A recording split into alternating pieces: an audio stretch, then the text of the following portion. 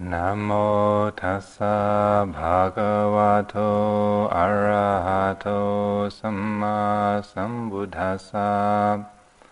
Namo tassa bhagavato arahato samma sambuddhassa.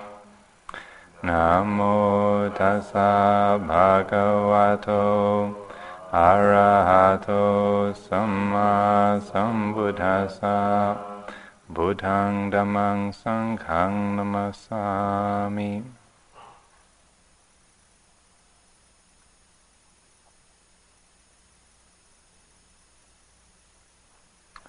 Usually at the beginning of a talk, it's only the person who's doing the talk who does the Namo Tassa.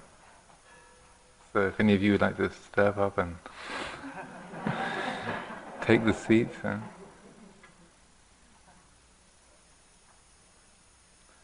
Also, just in case you're wondering, that little verse that was done just now by Sandra, and I think Gloria, you did it yesterday. Yeah, this is a short passage which is usually used to formally request a Dharma talk, and it recounts the initial invitation for the Buddha to teach.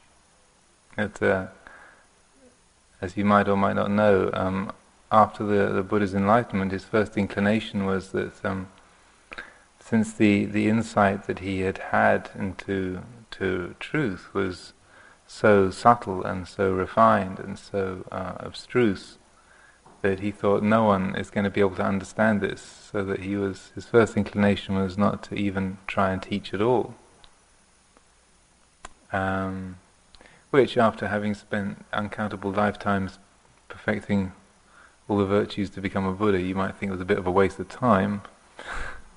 He wasn't going to teach, but mythologically that's how it's said. And so then, as this thought rose in his mind, then one of the Brahma gods, actually the Brahma Sahampati, who is the kind of the Lord of the universe, the kind of administrator of the universe, picked up this thought in the Buddha's mind and then beamed down to earth to Bodh Gaya, and appeared in front of the Buddha in the form of a Brahmin youth, and then kneeling down on one knee, he then asked the Buddha if, for the sake of those who have just a little bit of dust in their eyes, would he please teach the Dhamma? And then it said that the Buddha then surveyed the world with his all-seeing eye and realized that yes, it's true, there's a few out there that will be able to understand. And so he said, okay.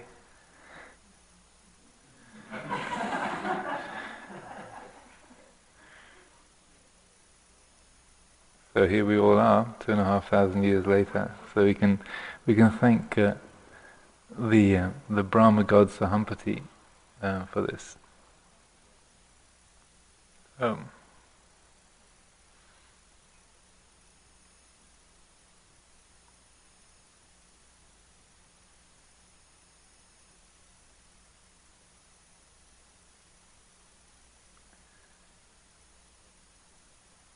Well, considering what to talk about this evening, I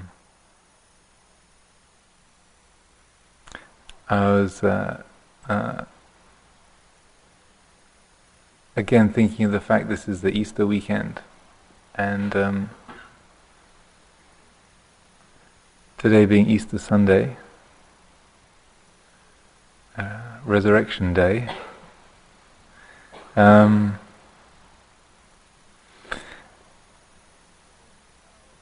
Considering how different religious teachings, different world religions approach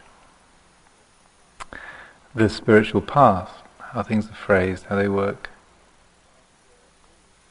And really, every religion seems to be concerned with three principal questions.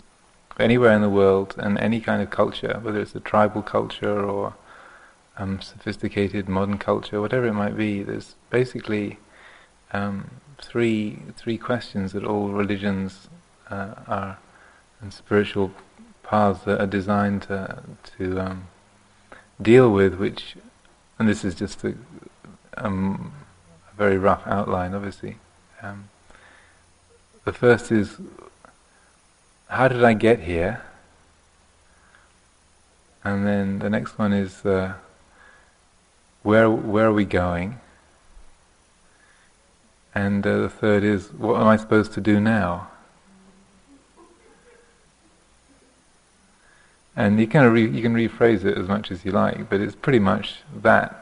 Is, where do we come from? How did this all begin? Where are we going? What am I supposed to do now? So in Christianity, say the story of Genesis recounts the how it all began. That's where we came from. The first chapter of Genesis.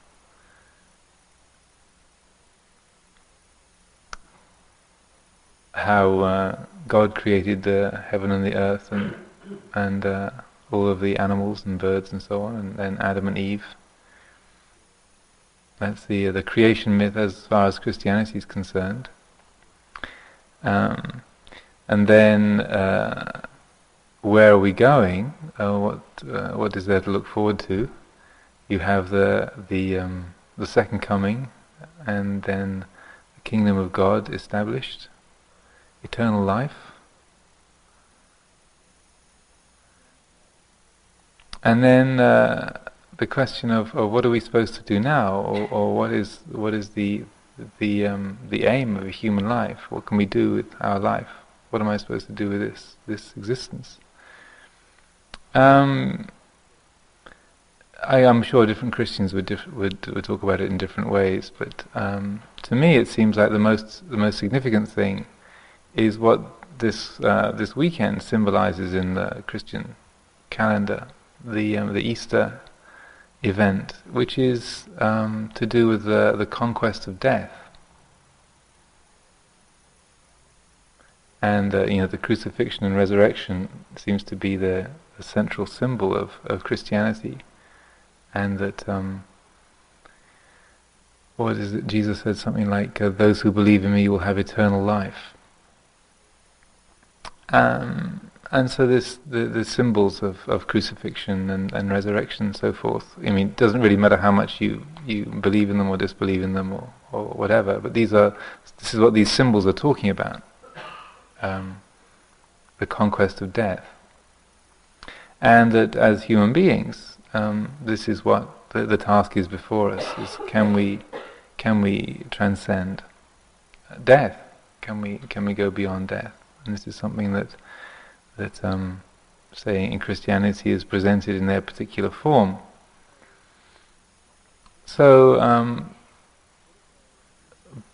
Buddhism is kind of unique in amongst the religions of the world, and particularly Theravada Buddhism, where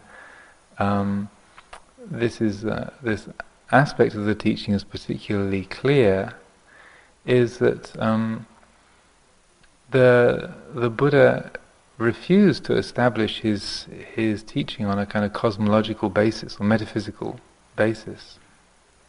So the same questions are still there, where did I come from? Where am I going? What should I do now? But and the Buddha said there's different ways of dealing with questions. There are questions that deserve to be answered in a straightforward way. There are questions that should be answered with a counter question. There are questions which need to be rephrased in order to be answered. And then there are questions which are unanswerable, for which no answer is appropriate. And so these questions would come under the third category of the questions need to be rephrased. And it's interesting. One of the first things I found out about Theravada Buddhism when I came across it in Thailand about 20 years ago, which was I found intriguing, was that there was the Buddha said that there was no the ultimate beginning of things was not describable, because you cannot describe how everything began.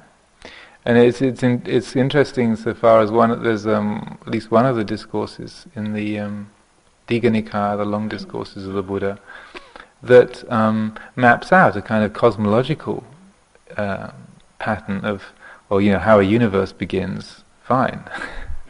It's called the Aganya Sutta. And it's saying, this is how a universe comes into being, this is how beings are created, and this is how they develop, and so on. That's all mapped out, but it's clear that that's of no particular significance. It's saying, universes come and go all the time. You get a big bang and then they expand, and beings are born. Between universes, most beings are hanging out in the Abhasara Brahma realm, or above, one of the high Brahma realms, and then when a universe begins, then they all kind of start trickling down and being born into the different worlds, and then when the universe reaches its limit and then starts collapsing, and then there's a big crunch, and the universe ends, and all the residue of beings kind of filter back up to the Abhasara Brahma realm, and this is so that kind of pattern is described, but it's clear that the Buddha is not saying this is the ultimate beginning of things. Like this cycle itself has been happening for uncountable numbers of times, and how the whole thing began in the first place, or if we can even think in those terms, the Buddha would not address. He said it's one of the four imponderables. That if you try and figure it out, you'll either go crazy or your head will explode. So the other three, just for your information, are the range of the mind of a Buddha, all of the levels of meditative concentration, jhana, the different levels of consciousness, if you like, the workings of karma, and then the fourth one is the ultimate beginning of things. So any of those four, if you try and figure it out, you'll go crazy, or your head will explode. It will explode into 7 pieces, to be technical. Not that it really matters, but but it's interesting that it was intriguing to me that the Buddha was said, he refused to have like a creation myth.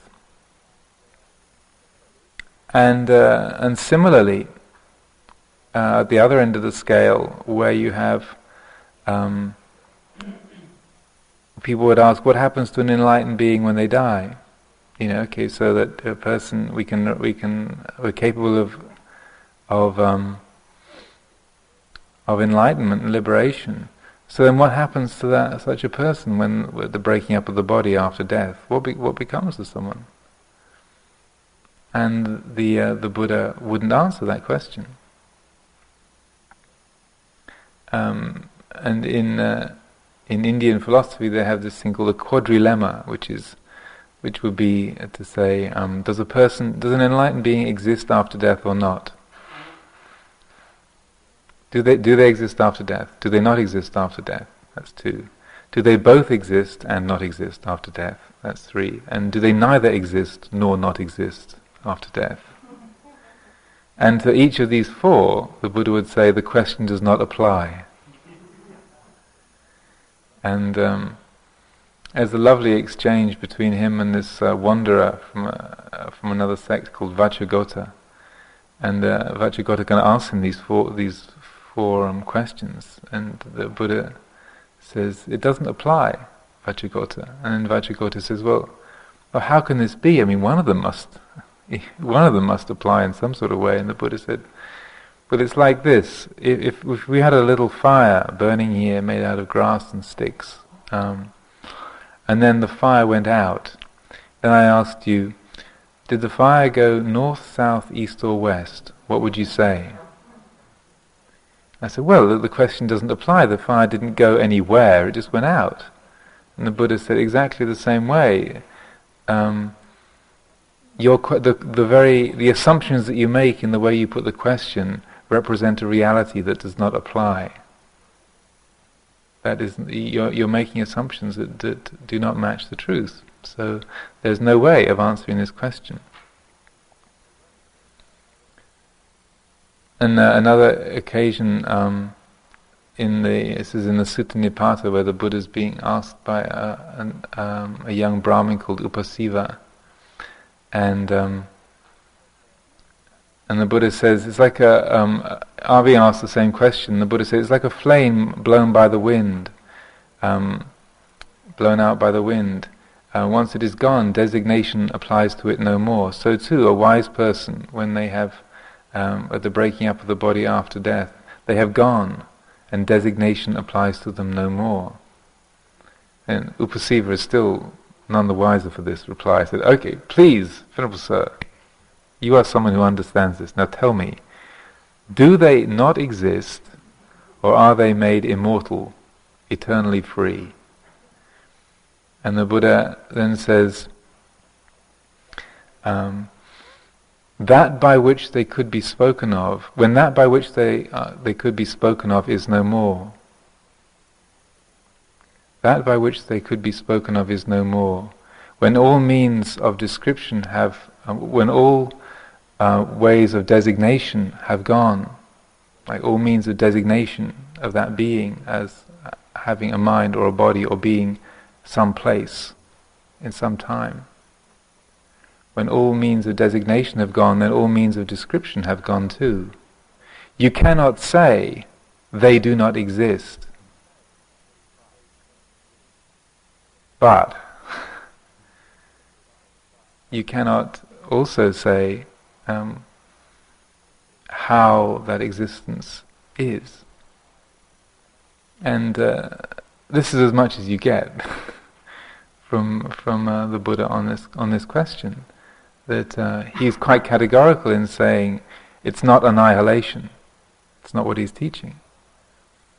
But to say where, to say how, these questions are say we're looking at a state of being from our own perception, which is based upon three-dimensional space, individuality, having a name, a body, an individual mind, and that all of those categorizations have to be laid aside. So there's nowhere that the Buddha describes that kind of state. And people say, well, if we put all this work into getting enlightened, and then when the body breaks up, wouldn't it be? You can tell me. I won't tell anyone else. Promise. And the Buddha would say, it's not a matter of not telling you because I know, and it's a secret. It's like it's not knowable by the conceptual mind. You can't know it by the conceptual mind. The most that he ever says is, such a one passes out of the sphere of knowledge of gods and humans. That's as much of a lead as you get. So he says nothing about the ultimate beginning of things, and nothing about what is the destination of an enlightened of a person once their life has been fulfilled. He refused to enter into that kind of cosmological domain, and for a very, very important reason. He was very explicit, and certainly within Theravada tradition, he intentionally limited the range of what he talked about to focus on what we could know and see directly, without any speculation, without any belief whatsoever. And so there's this famous analogy of the handful of leaves, where he's walking through a forest and he picks up a handful of leaves from the forest floor and says, "Which is greater in number, the leaves in my hand or the leaves on all the trees in the forest?" The monks knew this was a trick question. "Few are the leaves in your hand, Lord, but many are the leaves in the forest." And the Buddha said, just so, in exactly the same way, what I know can be compared to the leaves in the forest. What I teach you can be compared to the leaves in my hand. Now, I fully confess, when I first heard this, I thought, well, that's a bit stingy. There must be someone around, who's going to got the full scoop on this. So So maybe I should just sniff around and see if I can track down someone who's got the full catalogue, and I can go and find out all these things that I've been longing to know about, the origin of the universe and so on and so forth. Because we are intrigued by these philosophical questions, and this is why every culture has produced a whole galaxy of answers. Creation stories and stories of eternal bliss and or what happens when we die, and emerging with the absolute and so on. But the Buddha wouldn't even talk about that. He wouldn't even say that we become one with the universe. He said no. Even to talk in those terms is erroneous. To talk in any term, to use conceptual language at all, is to miss the point. Because the ultimate reality cannot be contained within the limits of conceptual thought, within the limits of language. An analogy I like to use is if you have a drawing of a teacup, and then you try to pour tea into it, you get a mess, right? Because the drawing hasn't got enough dimensions. It's three-dimensional tea in a two-dimensional teacup.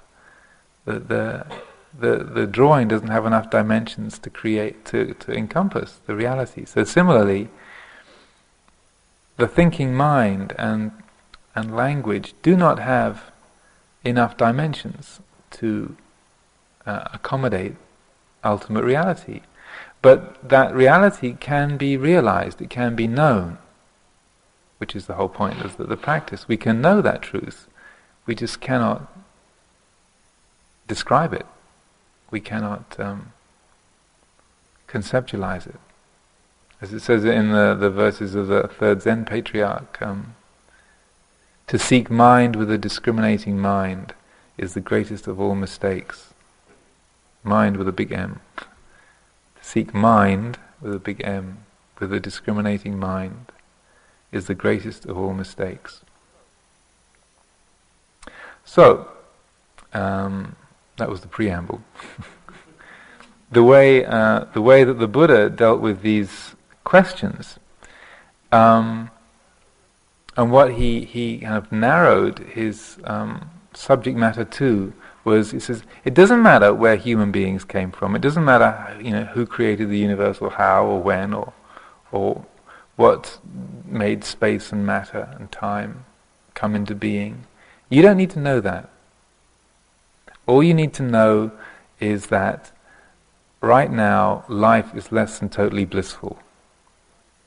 You are, I don't think I'm being presumptuous in saying that probably for everyone here, most people here, life is less than ecstatically blissful all of the time. Okay, right? And in the sort of Buddhist jargon, that means is idang dukkhaṃ, there is dukkha, this is dukkha. There is the existence of unsatisfactoriness, dukkha, suffering or incompleteness. This is a common human experience that we all have. So then the Buddha takes the question away from how did I begin, where do I come from, but he said, well, that doesn't really matter, because actually what matters is, where does dukkha come from? Where does suffering come from? And then, in terms of the second question, where are we going, or what's the prognosis? Then he says there is dukkha nirodha. There is the possibility of the complete ending of dukkha, of no dukkha, of perfect contentment, fulfillment. That is possible and knowable. We can know that. We can recognize that. And then the third question, what do I do? How do I, what do I do now? This is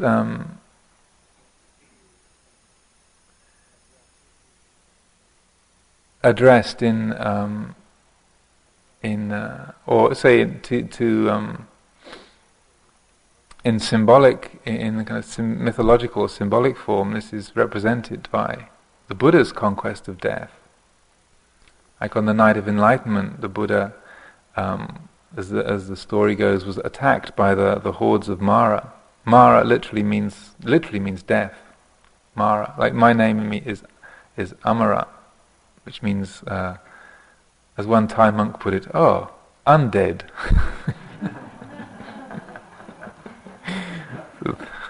The night of the living dead.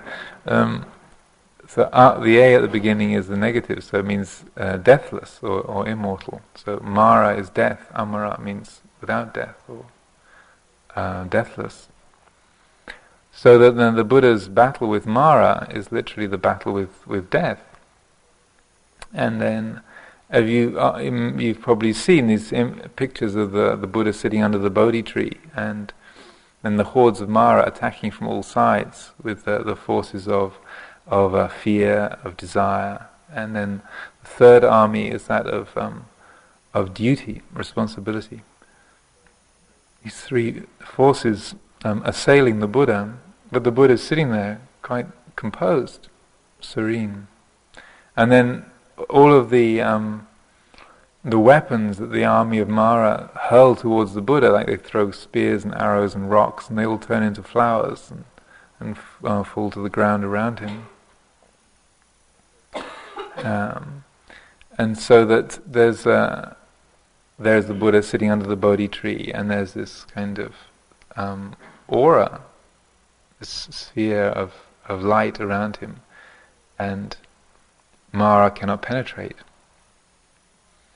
So the conquest, this is the night of enlightenment, is symbolizing that conquest of death, that the Buddha, the one, and this is, say, representing on a say an iconographical level, an internal quality. It has a psychological correlate, so that when we are awake, when the mind is awake, then, and this is what say we've been doing for the last 2 or 3 days, couple of days, is when you're awake and the mind, and there's mindfulness and clear awareness, then a kind of a frightening thought, a heavy memory arises, or a kind of a lustful fantasy arises, or an obsessive thought, a kind of favorite tune arises. Then it comes into consciousness, and then we know it. It's just a thought, it's just a feeling. It comes, it goes, it changes. I don't have to do anything with it. So at that moment there is the Buddha mind sitting at the immovable spot under the Bodhi tree, on the Vajra seat, and then because that experience, that thought or that feeling is being known for what it is, it arises, it passes away. The heart is unconfused and unthreatened, unintimidated by that.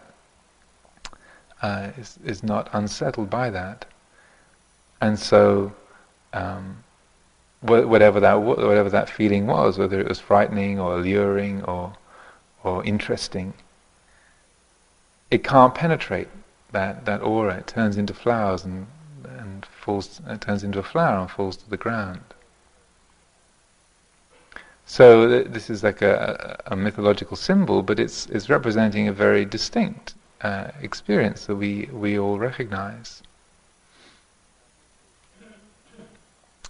Now it's also said that on the night of enlightenment, what the Buddha was doing under the Bodhi tree was contemplating the law of dependent origination.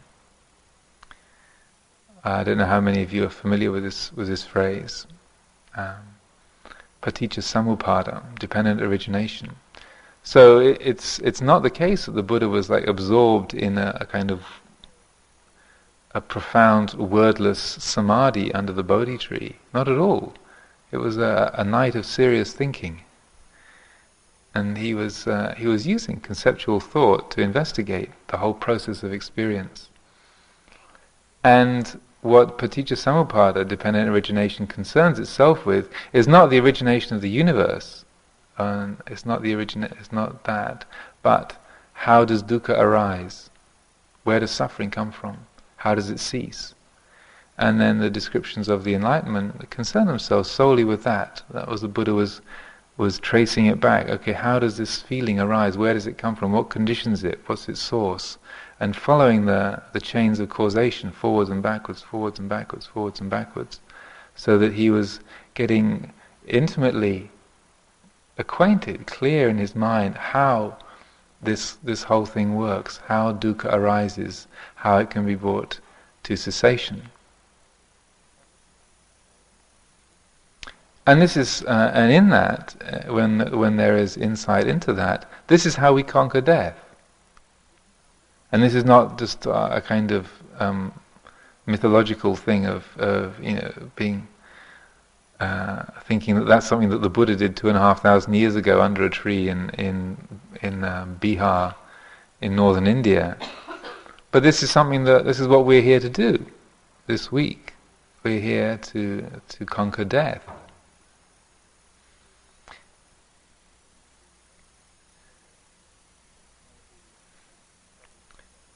The subject of dependent origination is a vast one.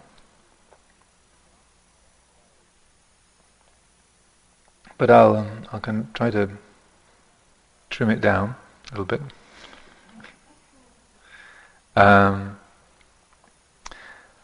What it's pointing to is that when there is ignorance, when we are not awake, then there is an identification, unconscious identification with the body, with the mental world occurs, and so that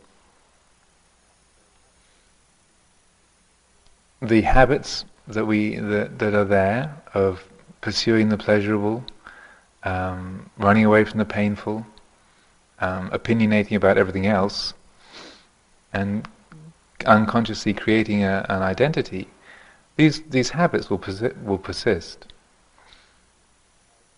So that when there is ignorance, when the mind is clouded, when we slip from a state of awareness, then when a feeling arises, because there's the body that has its senses, eye, ear, nose, tongue, body and mind, then we feel. The body is designed to feel. The senses pick up sight and sound, smell, taste and touch, thought. So we meet with pleasant feeling and painful feeling. Now if then out of ignorance, when a pleasant feeling arises, what happens is we want to keep it, we want to hold it, we want to own it, possess it, we grasp it. So then a feeling, say a pleasant feeling, causes us to desire more of that same feeling. Or if it's a painful feeling, then it conditions us to desire to get rid of it, to get away from it, to escape it. So feeling arises from the body and mind, and then feeling conditions tanha, craving, literally thirst, craving. Sometimes translated as desire, but probably craving is better, because there can be desire for wholesome things as well. But in this cycle, the kind of what tanha is referring to is intrinsically kind of agitated and slightly deranged. So probably craving is a better word.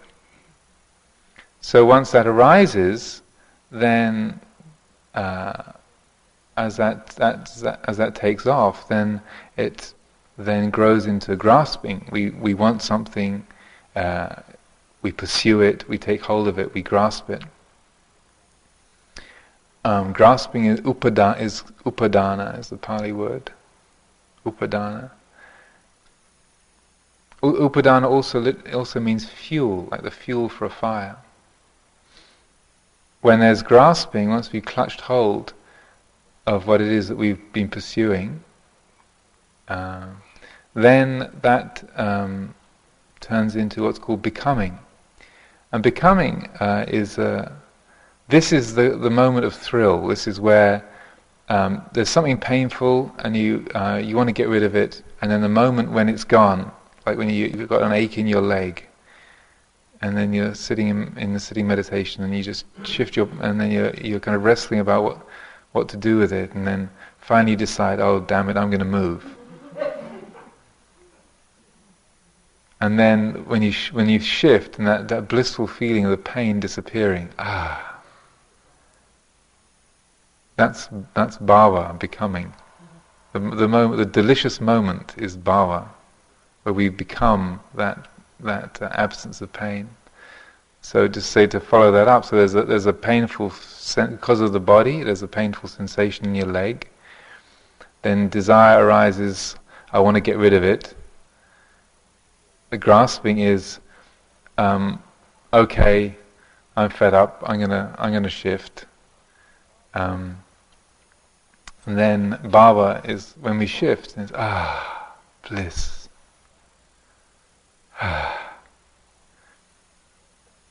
So then bhava leads to birth. Becoming leads to birth, and birth leads to aging, death, sorrow, lamentation, pain, grief, and despair, along with a lot of other things. But within this cycle, that's described how it is.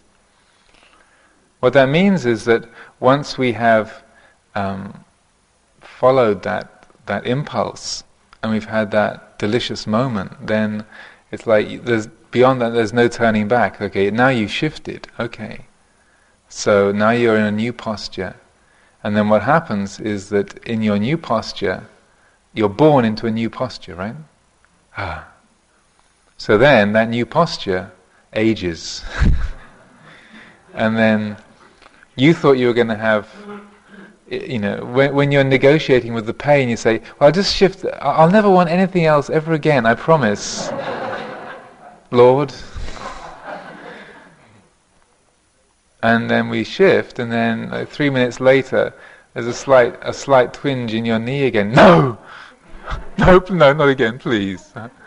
Because we've dealt with that feeling of dukkha, of pain, by escaping from it, so that then, and the degree to which we've invested in the pleasure of its absence is the exact degree to which we fear that it's going to come back again.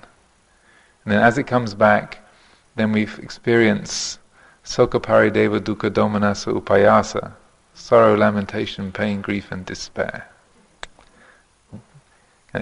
Ego death, in other words. This is the kind of the dukkha. This is what the Buddha said. This is the arising of dukkha. This is how dukkha comes into being, simply because of this. Now, this we can see. I'm just using this one example, but you can see this happening at every level of your life, and in many, many different ways.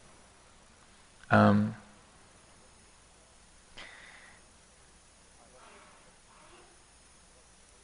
often told the story how my first conscious experience of this, but you have to forgive me if you've heard this before, but this is, and it has an indelible role in my spiritual odyssey. And I was about 3 or 4 years old, and we had a system I came from a very poor family, and we had a system in the family where you only got presents when it was either your birthday or Christmas. Period. That was it. And we lived near a village. I grew up on a farm. We lived near this village, and in the village there was a toy shop. And in the toy shop, of course, they had arranged all these highly attractive and different toys. And at the age of 3 or 4, I fell madly in love with this small mauve bubble car. Do you ever have bubble cars in this country? Like a little 3-wheeler car with a door on the front. They were made by BMWs, used to make them back in the 50s. So this was a little matchbox toy of a small mauve bubble car. And I just fell completely for this exquisite thing. The fact that it had this sort of bubble element in it, the irony of that didn't really catch me until years later. That I was falling in love with a bubble. But anyway, so I fell madly for this thing, and I begged my mother to buy it for me. And every time we go into the village, I'd kind of run to the toy shop and press my nose against the glass and stare at this wonderful thing. And no matter how much I begged and pleaded, my mother wouldn't buy it. And then, as it was coming up either to my birthday or Christmas, one time we went into the village and it wasn't there in the window. And so of course I was heartbroken. All this time I was begging my mother, saying, "Please, please, please, give me the little mauve bubble car. I promise you, I'll never want anything ever again." And she knew, she was wiser than I was. So she said, "You'll never want anything ever again?" "Yes, I promise you, ever. Just this one thing, and I'll never ask you. I never want anything ever again." And I realized I meant it. I couldn't conceive, once I got that I could ever feel incomplete ever again. There was nothing could possibly be missing from my life once I had this totally desirable thing. And I can still remember these conversations. And it was like, I promised. I said, "Yes, I promised." And my mother just kind of laughed at me. Anyway, sure enough, as my birthday came round, then there was this small box, and I unwrapped it, and there it was. Mine at last. And as my mother then took great delight in pointing out to me for years and years afterwards that I played with this thing for about a day, and then it was on the shelf, and or maybe a couple of days, but then it was on the shelf and became ordinary.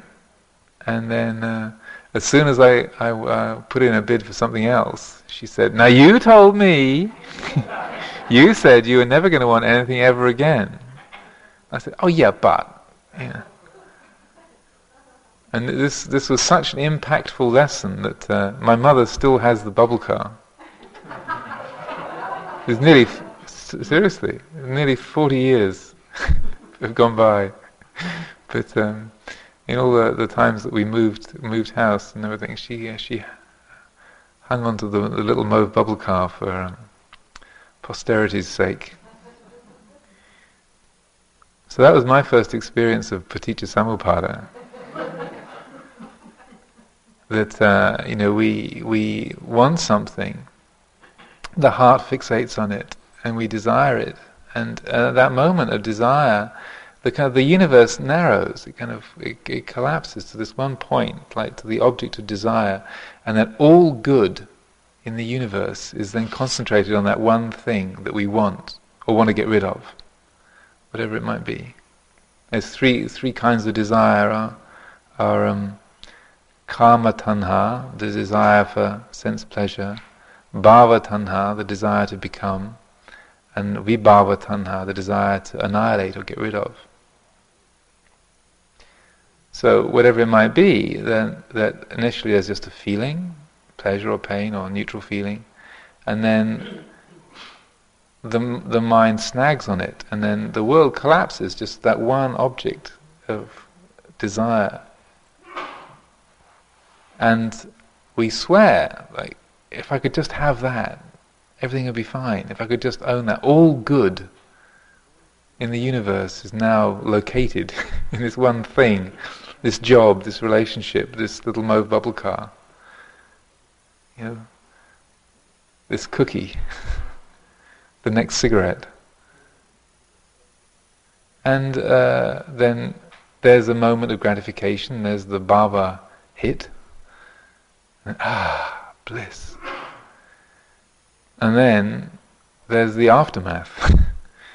Then having followed that, then the bliss starts to wear off, and then we see what we've had to kind of shell out, what we've had to do, what we've had to pay to arrive there, and the fact the experience doesn't make us totally happy forever, and then we realize, what this has cost me, that another cigarette you smoked, another collision that you've had with someone. And it manifests in many, many ways, and you can see for yourself that what happens then is that we're left with this kind of desolate feeling, like the thing doesn't satisfy us. Or like if you get angry with someone and then you blow up, and then when you're yelling at them, you feel so good. There's a friend of ours in Thailand, a Thai woman who's a nun there. Well, I was visiting with Ajahn Sumedho at her place one time, and she was saying, I really tried to give up anger, but it's so hard. I realize I really like being angry. I really enjoy it. You just feel so good when you're yelling at someone. But then, you have you vent your spleen, and then afterwards, what happens? You feel, well, that was pretty stupid, or there was regret over what we said, or the damage that you cause in that other person. And this is not just because you're weak-willed, or you're just not strong enough to kind of carry out your convictions. Sometimes we look upon it as a kind of weakness, that we can't just do what we like and then not look back.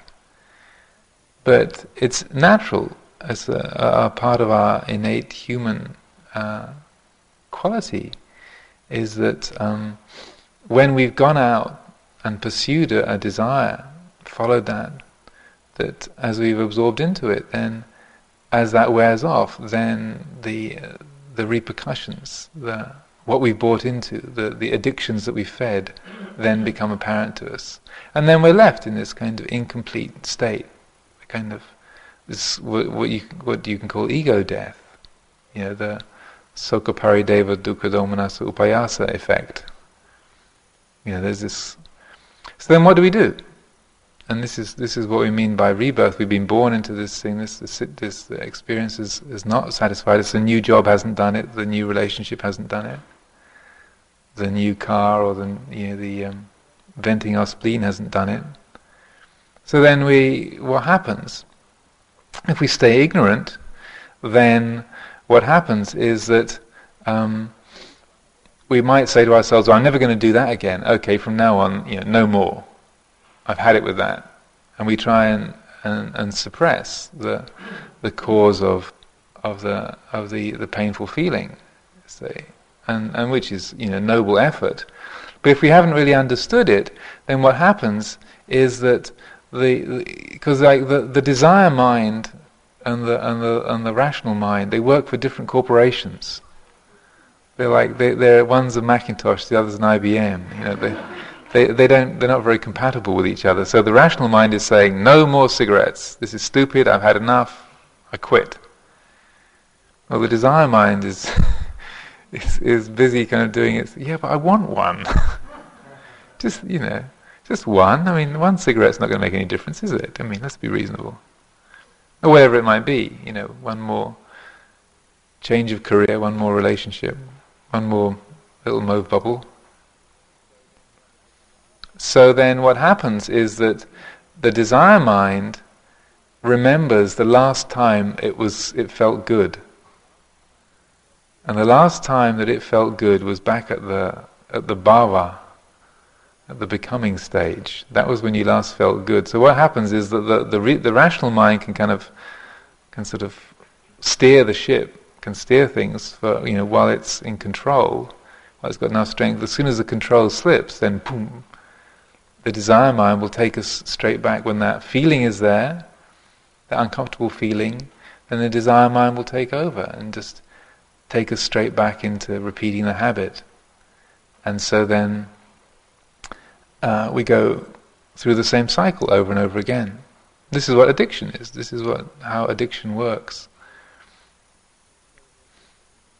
So that, and this is rebirth, re-death, rebirth, re-death. We get born into that process over and over because we don't see what's creating the cycle. We don't see that it's a process that we're contributing to, that we're feeding. And this is what the Buddha's insight was into on the night of enlightenment, was seeing that if we are awake, if there's no ignorance, then this cycle does not get initiated. If there's mindfulness, if there's awareness, then what happens is there's a body, there's a mind. So we feel, we sense things, we hear, we smell, we taste, we touch, we think, we remember.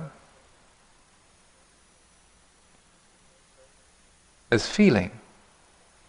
But we don't need to let that feeling turn into desire. Desire to get rid of, desire to become, desire to get. That's the weak link in the chain. That's where the chain can be broken. And that if we're mindful, then we can just live at the level of feeling. We feel pleasure, okay, pleasant, very nice. Painful, okay, it hurts, no big deal. And if we can sustain our awareness and live at the level of feeling, then the rest of the cycle is not initiated. The universe does not contract to that one particular thing that we've got to get a hold of, we've got to become, we've got to get away from. We find ourselves living in a whole universe rather than a fragmented one.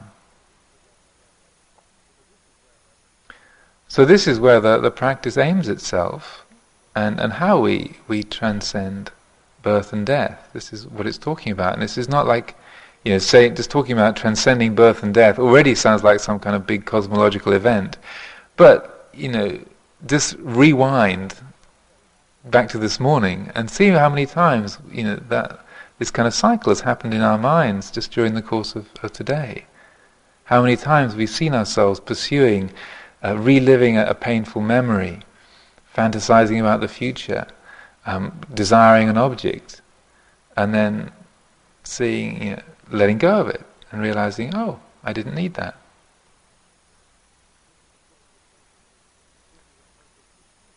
This is a process we're seeing all the time. We just don't maybe recognize what it is that's going on. But if we can consistently recognize that pattern of feeling, craving, grasping, becoming, birth, death, and then the death experience, ego death, then conditioning the cycle. As we get to know the pattern, then it becomes easier and easier to kind of to catch it earlier and earlier on in the chain. And this is the point, because the further down the chain you are, then the more difficult it is to stop it. If you're already at the kind of becoming birth end, it's like the train is already out of the station. It's going to be really messy if you try and get off. But if it's at the level of feeling, it's like the train hasn't started moving yet. You can get off onto the platform and it's no problem. So we begin to see where, usually as we begin to practice, we see desire arising, like the desire to get away from a pain in the legs, the desire to have the next meal, a desire to get to your favorite walking meditation path. You name it, kind of insert your favorite passion here. Clinging to our own opinions, our own rights and wrongs, our own preferences.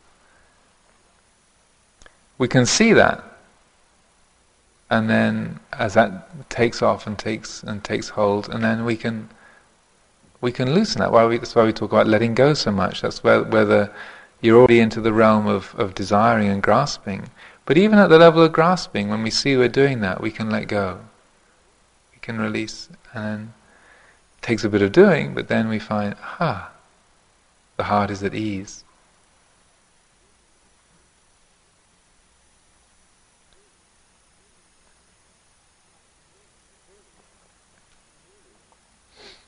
And really, we're talking in terms of the conquest of death is maybe a bit melodramatic. And it struck me some time ago, I was asked to give a talk on the full moon of May, festival day, Vaisakha day. And the talk was called The Battle with Mara. But it's really, the thing was that the Buddha didn't pick up the fight. Mara was battling, but the whole point was that the Buddha didn't fight. There was no battle. And in the same way, it's not really the conquest of death, because that which is real can't die anyway. It wasn't born and it won't die. It's the unborn, the unoriginated, the uncreated is the unconditioned mind. So it's really, we're not. It's not as though we are already subject to death, and then we're escaping from that. That which is real, the ultimate reality of your own being, what we are, is unborn, undying, is intrinsically free from death. But because the habit of the mind attaching to the born and the dying is so strong, that's how we think. We think that we are tied to birth and death, but that never has been the case. It's just looked that way. Rather like, we say the sun comes up in the morning. Now it's nighttime. The sun has gone down, and we can even say exactly what time the sun is going to come up, what time it's going to go down. But the sun doesn't rise or set. It only appears to rise and set because of the turning of the earth. But it doesn't go anywhere, relatively speaking, to the earth. It doesn't go anywhere, it just sits where it is. And the earth spins around. That's what makes day and night. So in exactly the same way, you can use this as an analogy that the ultimate reality, what we are, doesn't go anywhere. It doesn't arise, it doesn't fade away. It's not born, it doesn't die. Like sunrise and sunset, it's not going anywhere. It appears and disappears because of the turning of the mind, attaching to pleasure and pain, success and failure, the body and personality. So it appears to be born, it appears to die, but that's not actually the case.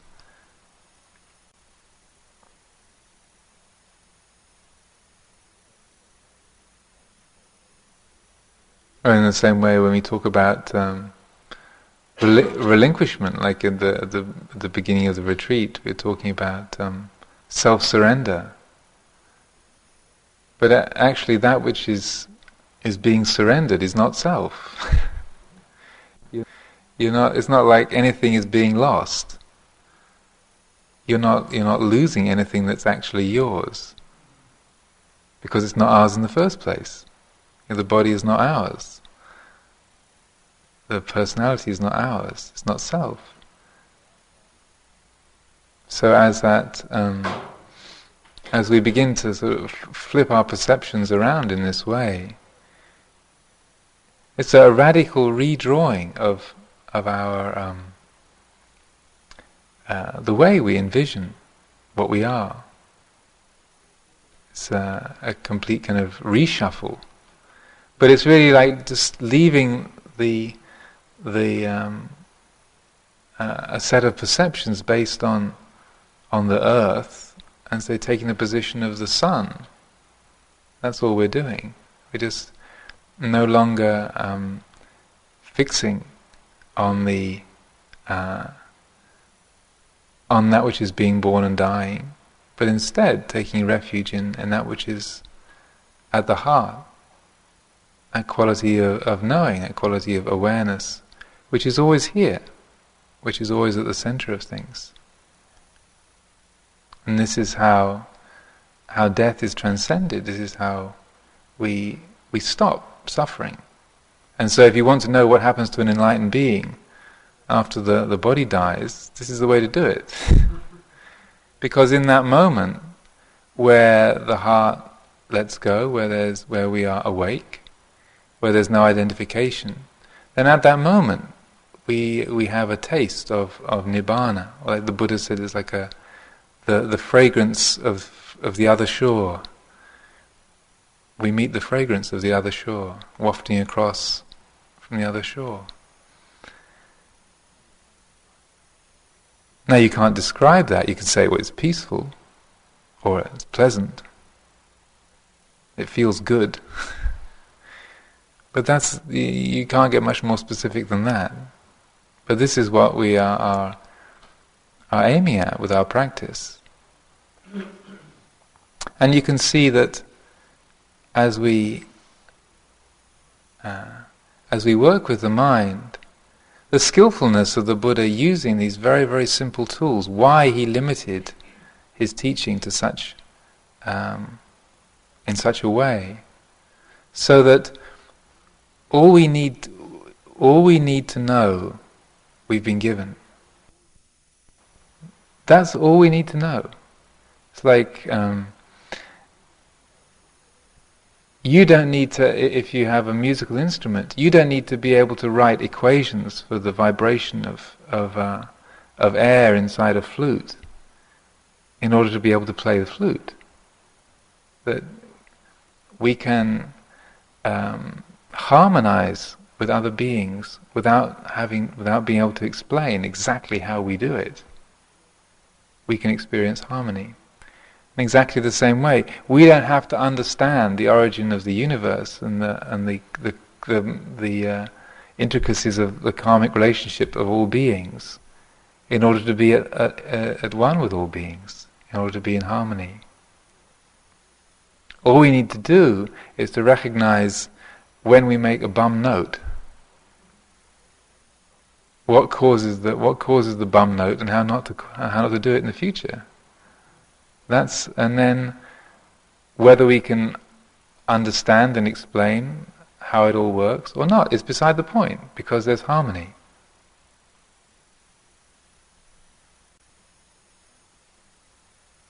The essential change has been made, and the rest is extra. If we have a few little facts to juggle around and pass on, fine. If we don't, fine. But our life is totally attuned to nature, to the way things are, and so all of our troubles are over. So, on that note, I will offer this for your reflection this evening.